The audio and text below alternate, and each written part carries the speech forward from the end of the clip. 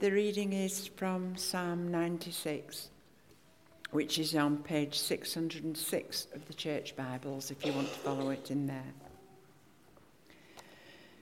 Sing to the Lord a new song. Sing to the Lord, all the earth. Sing to the Lord, praise his name. Proclaim his salvation day after day. Declare his glory among the nations, his marvelous deeds among all peoples. For great is the Lord, and most worthy of praise. He is to be feared above all gods. For all the gods of the nations are idols, but the Lord made the heavens. The splendor and majesty are before him. Strength and glory are in his sanctuary. Ascribe to the Lord, all you families of nations. Ascribe to the Lord glory and strength. Ascribe to the Lord the glory due his name. Bring an offering and come into his courts. Worship the Lord in the splendor of his holiness. Tremble before him, all the earth. Say among the nations, the Lord reigns. The world is firmly established. It cannot be moved. He will judge the peoples with equity. Let the heavens rejoice. Let the earth be glad. Let the seas resound, and all that is in it. Let the fields be jubilant, and everything in them. Let all the trees of the forest sing for joy. Let all creation rejoice before the Lord, for he comes to judge the earth. He will judge the world in righteousness, and the people in his faithfulness. This is the word of the Lord.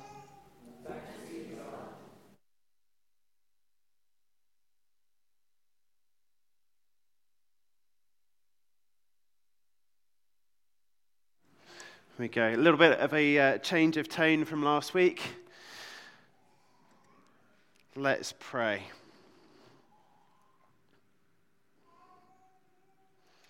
Sing, sing, sing. Oh Lord, as we reflect on Psalm 96 together this morning, we pray that you would open the eyes of our hearts so that we see just how much we have to sing about. Don't let us leave here today unchanged, but please pour out your Holy Spirit among us and upon us, that our hearts may be enlarged with spontaneous, joyful gushing of praise. Lord, would you make us a people of praise whose joy in you is absolutely infectious? And we ask this for Jesus Christ's sake. Amen. Amen. So since the start of September, we have been exploring together the prayer book at the heart of the Bible, which is the book of Psalms. Now, we're looking at the Psalms as a language for our prayers, because one of our values as a church is that we want to be a people of prayer.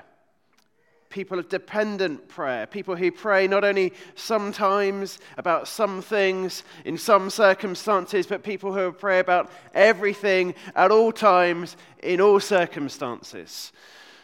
And there really is no better place in the entire Bible to go for a crash course on prayer than the book of Psalms. Every season of the soul is represented in this wonderful book, from the absolute depths that we plunged last week in Psalm 88 to these giddy heights that we hear today in Psalm 96, and just about everything in between. So, let me cut to the chase. Psalm 96 shows us quite plainly that joy isn't an optional extra alongside our worship.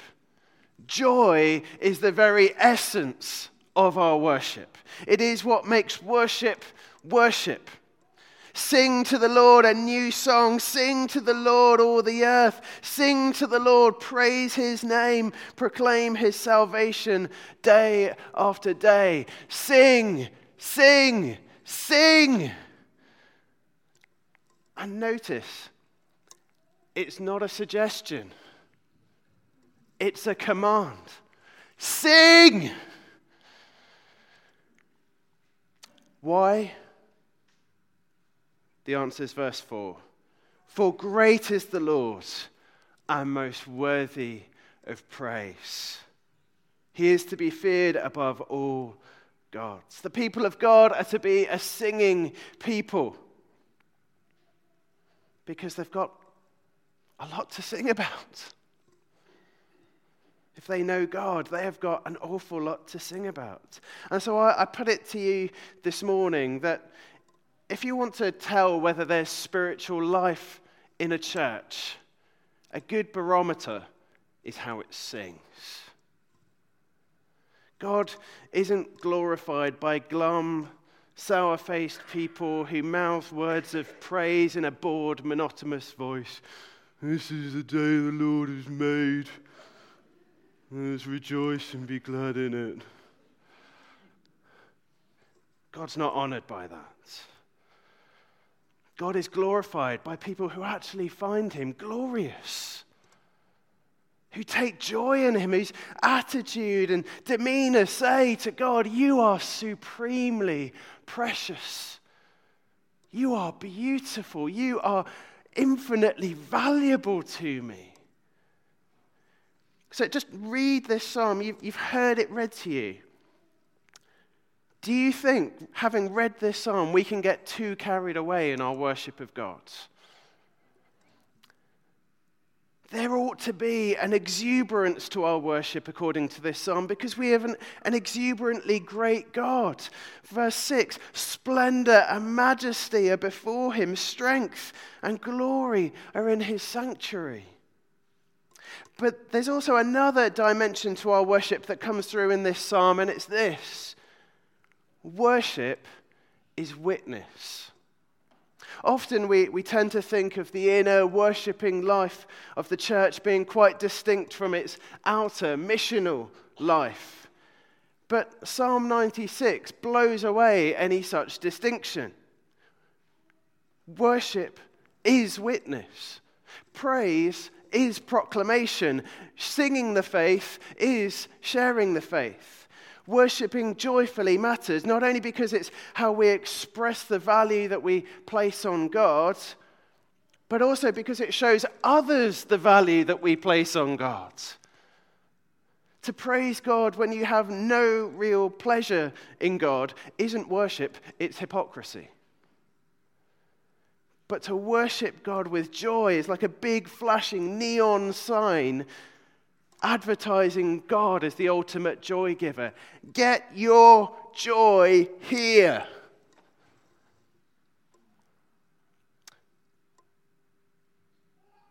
Let's just begin at the first couple of verses. Let me read them for us again. Sing to the Lord a new song. Sing to the Lord, all the earth. Sing to the Lord. Praise his name. Proclaim his salvation day after day. Sing, the psalmist calls us. Let your joy overflow in music. Now, music is one of the great gifts that God has given us because it's a carrier of emotions.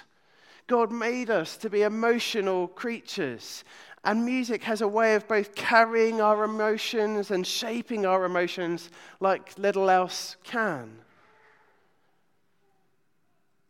What I mean by that is it can stir feelings inside of us.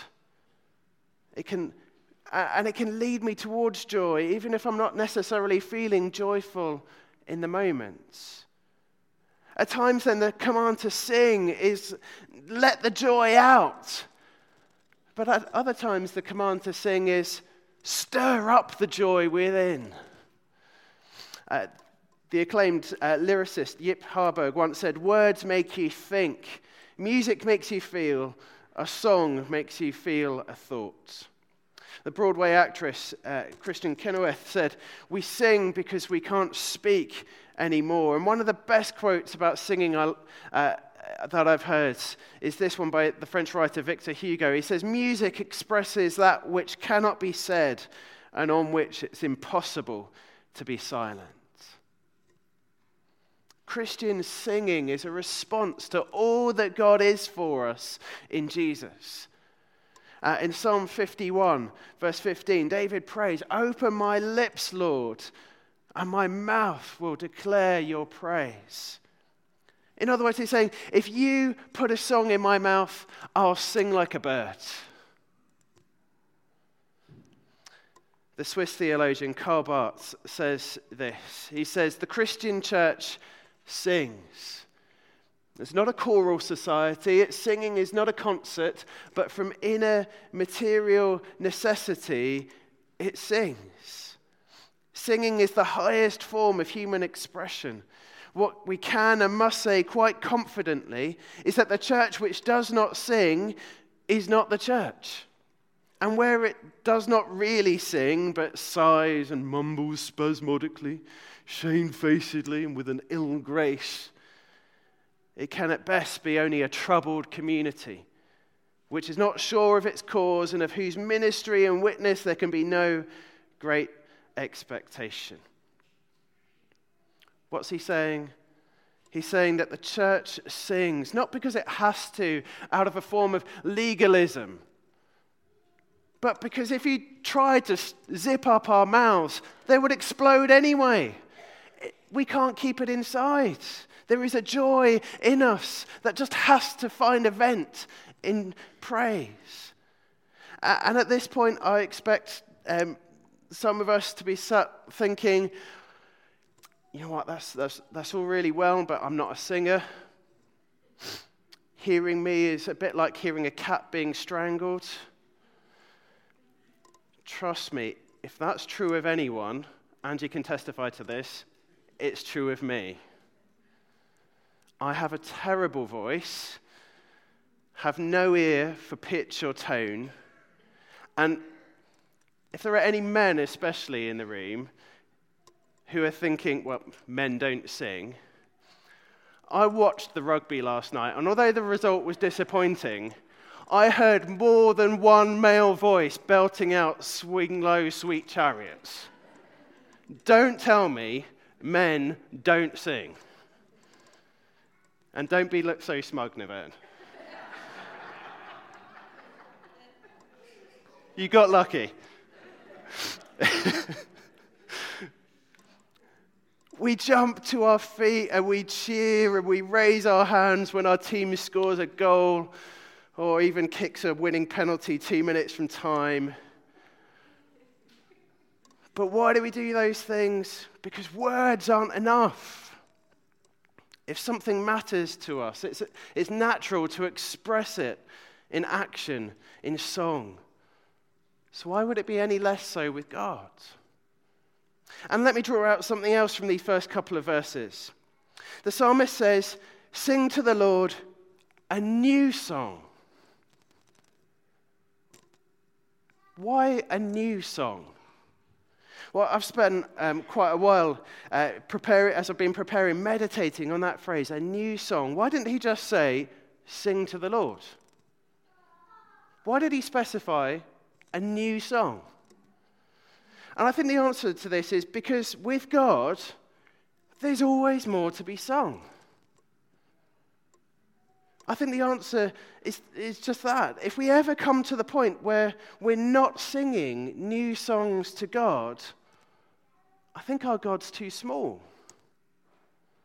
If we run out of things to praise God for, I don't think we're worshipping the one true God revealed in Jesus. Because he is an ocean without bottom or shore. He is a treasure chest of inexhaustible delight. So, to put it really, really bluntly, if worship bores you, it's not because God's boring.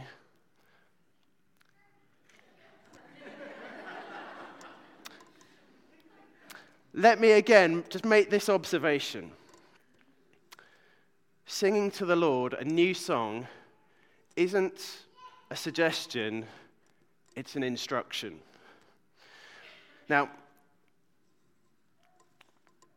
let me just try and say this carefully. Worship didn't peak in the 80s with Shine, Jesus, Shine. Okay, I'm waiting for the tomatoes to get thrown at me. new songs are still being written. And it's great to sing the hymns of faith from the 80s, or the 1880s, or the 1780s, like a bit of Charles Wesley, or even the 980s BC like this. But let's also learn new songs. Instead, sometimes we learn new songs and we don't know them. And yes, we love songs that we're familiar with. But let's also take up the opportunity of learning new songs. New ways of praising the Lord, a new vocabulary of praise. Because if you've got to the end, if you think you've got enough words, enough songs in your vocabulary to praise God, I think I just have to warn you that heaven is going to be difficult for you. So the invitation to sing new songs to the Lord is the call that's right at the end of the Narnia books. Further up, further in. And I just want to say, I really hope that if the Lord grants me to live till I'm 80 or 90, that I'll still be singing new songs. Not because the old ones are bad.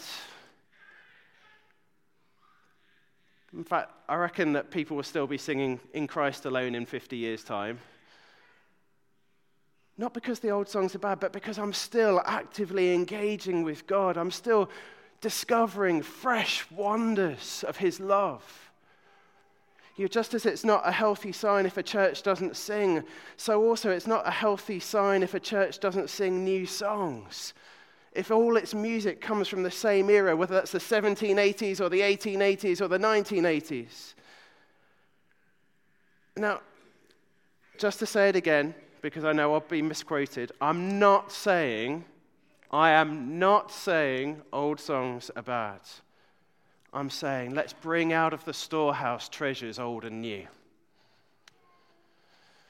I love the way that John Piper explains the significance of the new song. He says, when new songs are being written and sung to the Lord, something is happening in the church. It's a sign of unusual life and vibrancy. People are not just living off the spiritual capital of previous generations, but they are dealing vibrantly with the living God in their song, and their songs are being sung to him. He is real, he is personal, he is known, he is precious, he is present. And when these songs are beautiful and biblical and engaging, worship is often more intense and personal. Do you see what he's saying? He's saying that the existence of new songs in the life of the church isn't a threat, but a gift. It's a sign of life. In the same way that if there's a new child born into your family, it's a sign of life.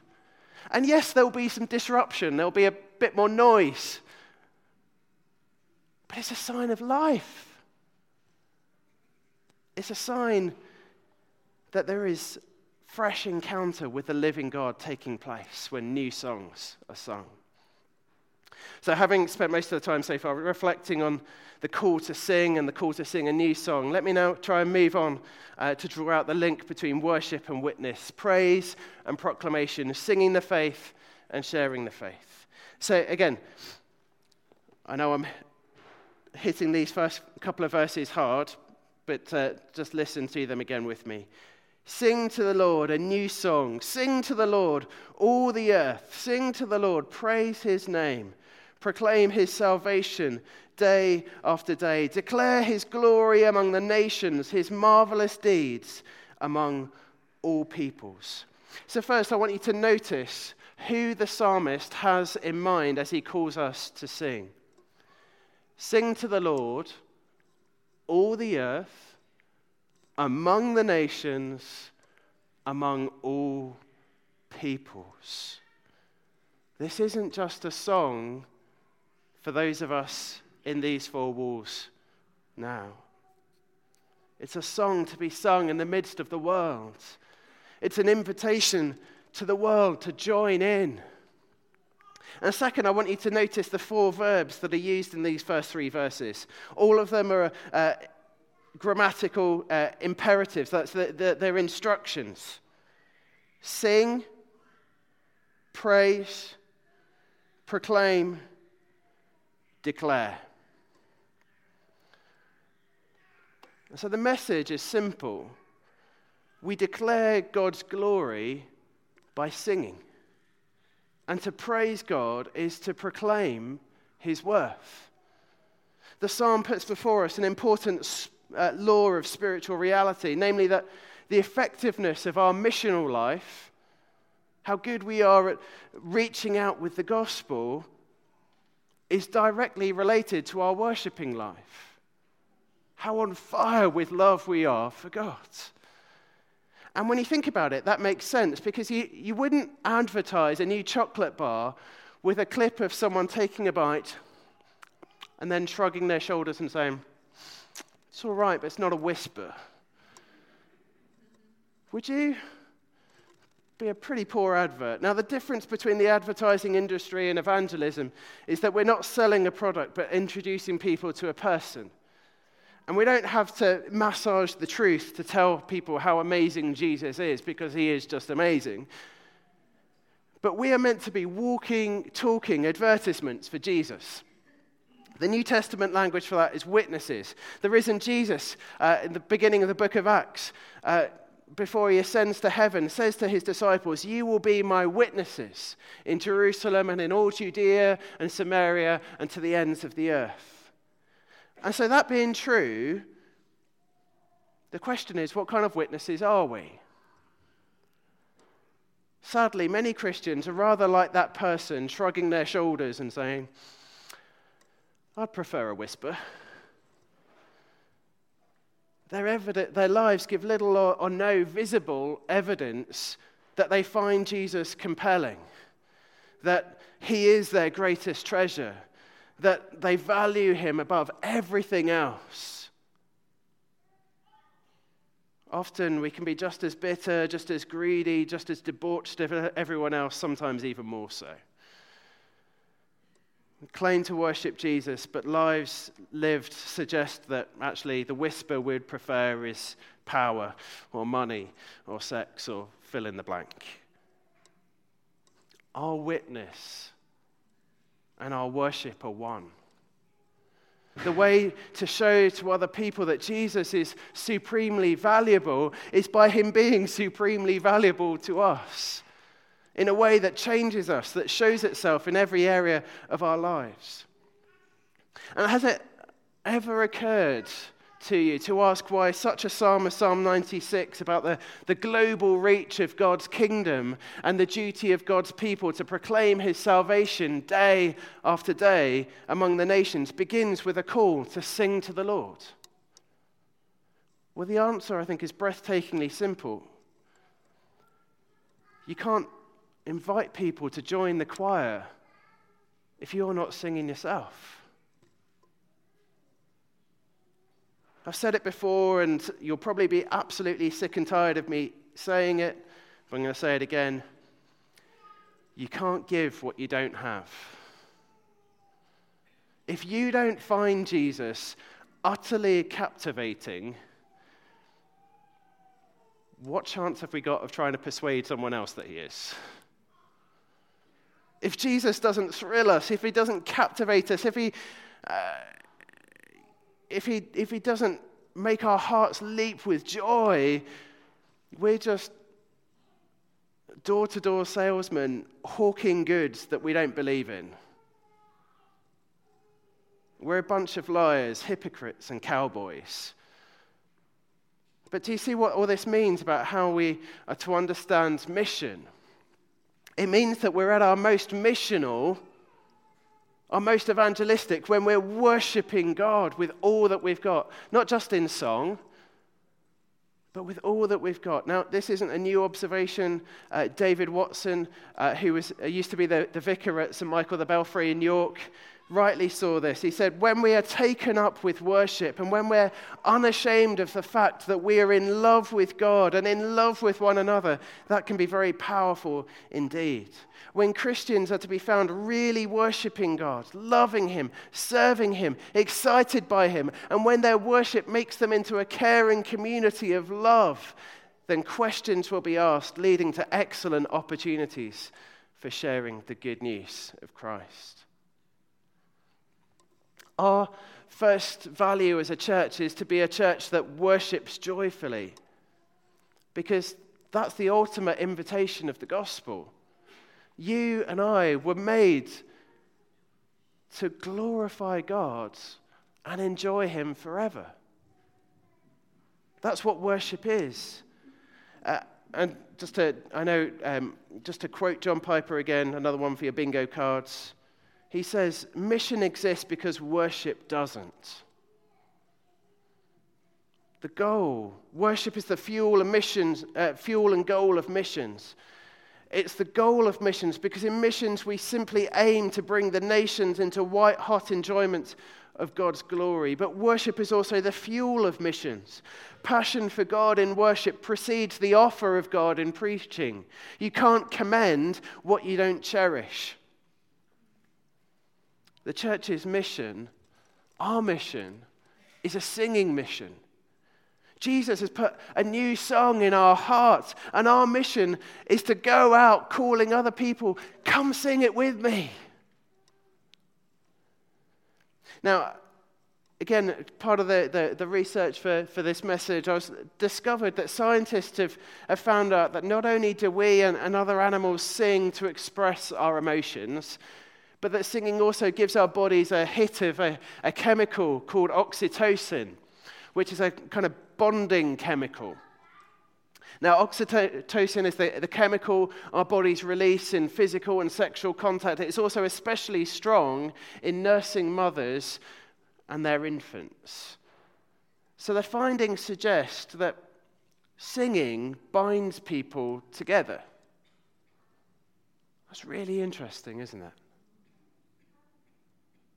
It's just interesting that the way God wants to declare His glory among the nations is by singing.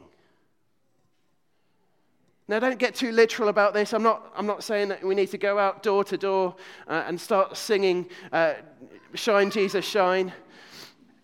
Other songs are available. But who knows? God might call us to do that. But rather what I'm saying is that God has established this connection between worship and witness. Now, you see, the thing about mission is that it's not a response to the need, but it's an overflowing of fullness. God's mission to draw people to Himself doesn't arise from any lack in Himself.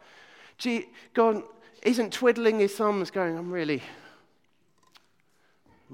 lonely. I wish I had some people to make my life a bit more interesting. He is perfectly happy in Himself. It is not out of a need in Himself that He reaches out to us. It's because He is a fountain overflowing with love. And that's what a fountain does.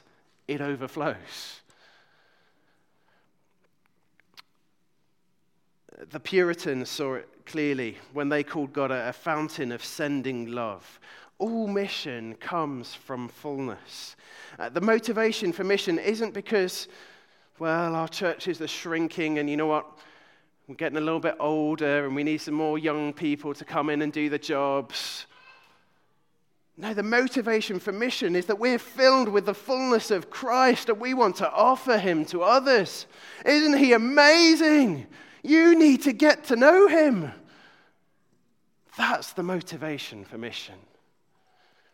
The fuel of mission, whether it's here in Osset or in Japan, where Adam Young has gone with OMF, or in other parts of the world, such as Indonesia, which is, by the way, the most populous Muslim nation on the planet, where 70% of people have virtually no contact with the gospel, the motivation behind it all has got to be joy. If we don't have joy in Jesus, we've got nothing worth sharing with others. Because that's the offer. Joy in Jesus. Again, John Piper sums it up. He says, we are thrilled and exhilarated to know him and sing to him, and we summon the world, all the peoples, to sing with us to him. And so you see, mission has got to be about more than just being in contact with non-Christians. It's got to be about inviting the families of the nations to ascribe to the Lord glory and strength. If we're not doing that, we're not involved in mission. So what we've said is that the church's mission is a singing mission. But before I close, I just want to look very briefly at how we're to sing and what we're to sing. So first, how are we to sing? The answer is there in verse 9. Worship the Lord in the splendor of his holiness. Tremble before him, all the earth.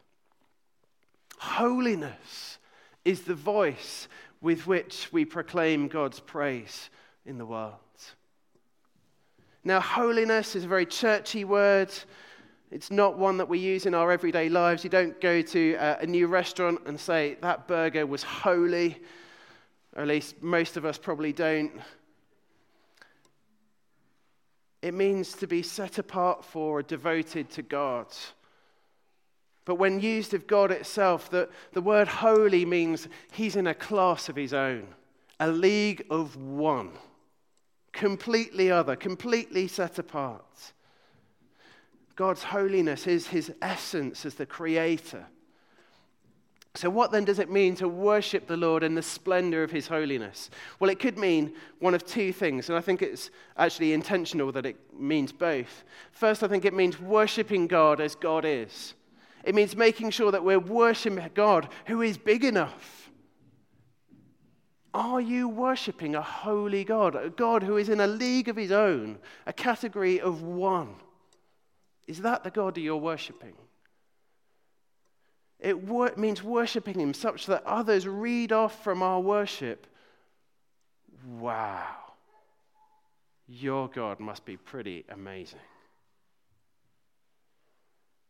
It means having knees knocking at his majesty, being humbled at his compassion. It means being besotted with all that God is for us in Jesus.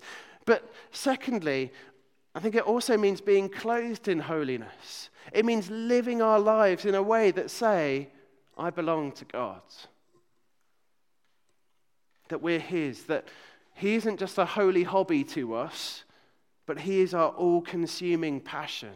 He is our living Lord. And so if holiness is how we're to sing, the second question is, what are we to sing? And we read the answer to that in the following verse, verse 10. Say among the nations, the Lord reigns. What's our song? Our song is that Jesus Christ is Lord. Our song is that the bloody crucified Lamb of God is now risen and alive and exalted forever as the King of the universe. That's our song. Our song is all hail King Jesus. The song we sing among the nations isn't how great the church is. The song we sing among the nations is how great our God is. The goal of mission isn't just to bring people into a church building. The goal of mission is to bring them to God. It's to bring them into his kingdom. It's to invite them into the joy of living under his rule and reign, where what he wants done is done. Because God's great purpose is to be known and loved and enjoyed and worshipped and glorified among the nations. Not because he's an egomaniac. He has no need of our praise whatsoever. Rather because he is our greatest joy. And for him to love us means giving himself to us for our enjoyment. What's so astonishing about this psalm is that it shows us that God has a role for you and me in his mission. And it's not an arduous one. His plan is to feed us with the richest of foods from his table of delights, to quench our thirst from his plentiful river, and to do that in front of a watching world, so that when we go, oh, that's wonderful, others see, I want a place at that table. That's mission. That's the meaning of this psalm.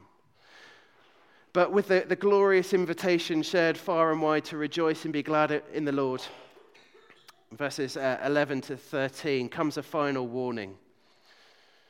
God comes to judge the earth. He will judge the world in righteousness and the peoples in his faithfulness. In other words, the final warning is that there are serious consequences for those who will not be happy in God. Indeed, that's the way one theologian describes hell, a place of suffering and eternal unhappiness for people who refuse to be happy in the triune God. And so the message, the Lord reigns, carries with it an implicit judgment on the foolishness of trusting false gods. If Jesus is Lord, Caesar isn't. If Jesus is Lord, money isn't. If Jesus is Lord, I'm not. God lays claim on the allegiance of all the earth, all the peoples, all the families of the nations. Now, as I close, I just want us to feel the urgent and sober reality of our missionary work as the people of God, of why singing among the nations matters. So the Barnsley-born missionary to China of the late 1800s, James Hudson Taylor, saw this truth only too clearly. He says this: Christ's unconditional command, "Go, I am with you always," is sounding on and on, while with it mingles the low wail of thousands passing hour by hour into Christless graves. It is profoundly, unutterably real. 1 million a month in China are dying without God. And we who have received in trust the word of life, we are responsible. So I mentioned a little bit earlier the country of Indonesia. And it's just one of many places in the world that needs the gospel. So I did a bit of digging. On average, 238 people die every hour in Indonesia. Out of them, 167 of them will have never known a Christian or heard the gospel. We need to get serious about the Great Commission. Because while we've got work to do here on our own doorsteps, there are very, very few people in this country who can say that they've never had an opportunity to know a Christian or to go to a church.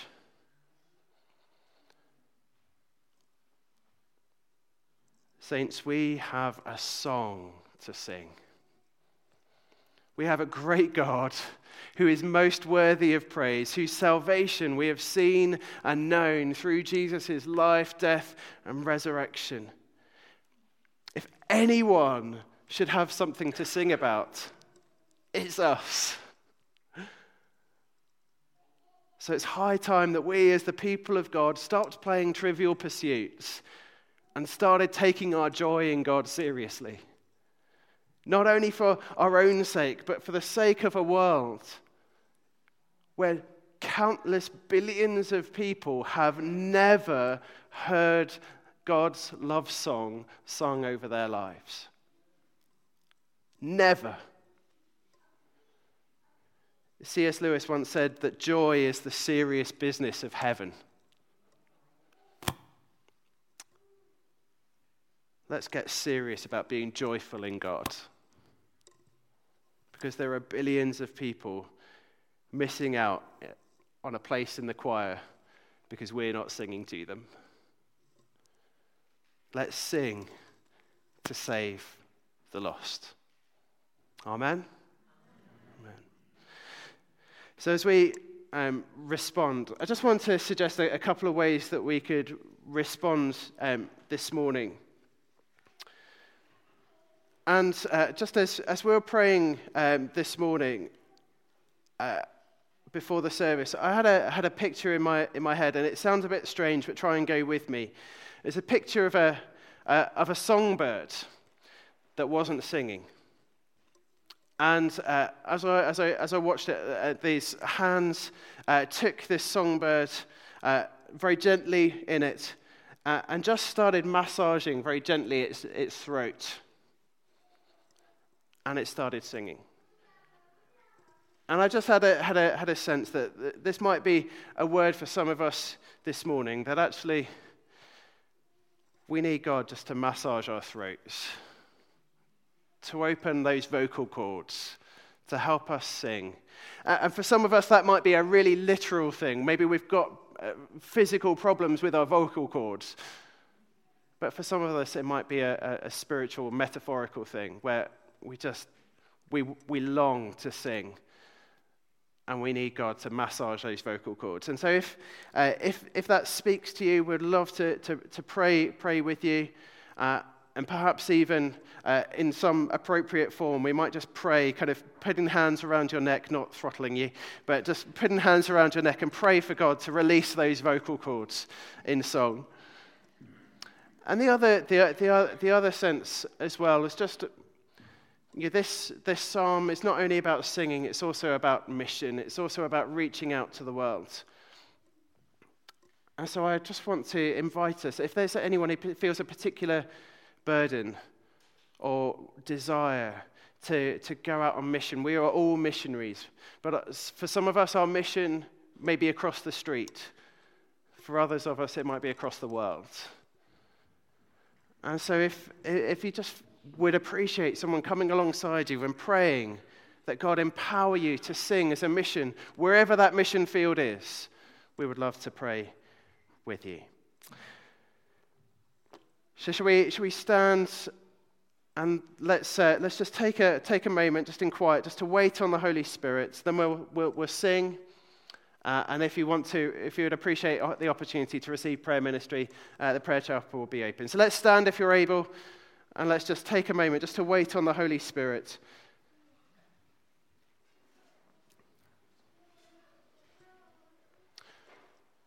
Come, Holy Spirit. Loosen vocal cords here this morning. Come, Holy Spirit, put a new song deep within us.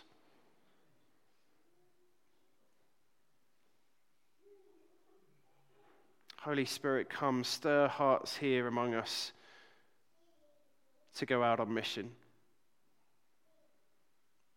to go sing of your love and to sing your love song over a lost world, whether that's across the street or across this planet. Come, Holy Spirit, minister to each and every one of us as you know we need. Come, Holy Spirit.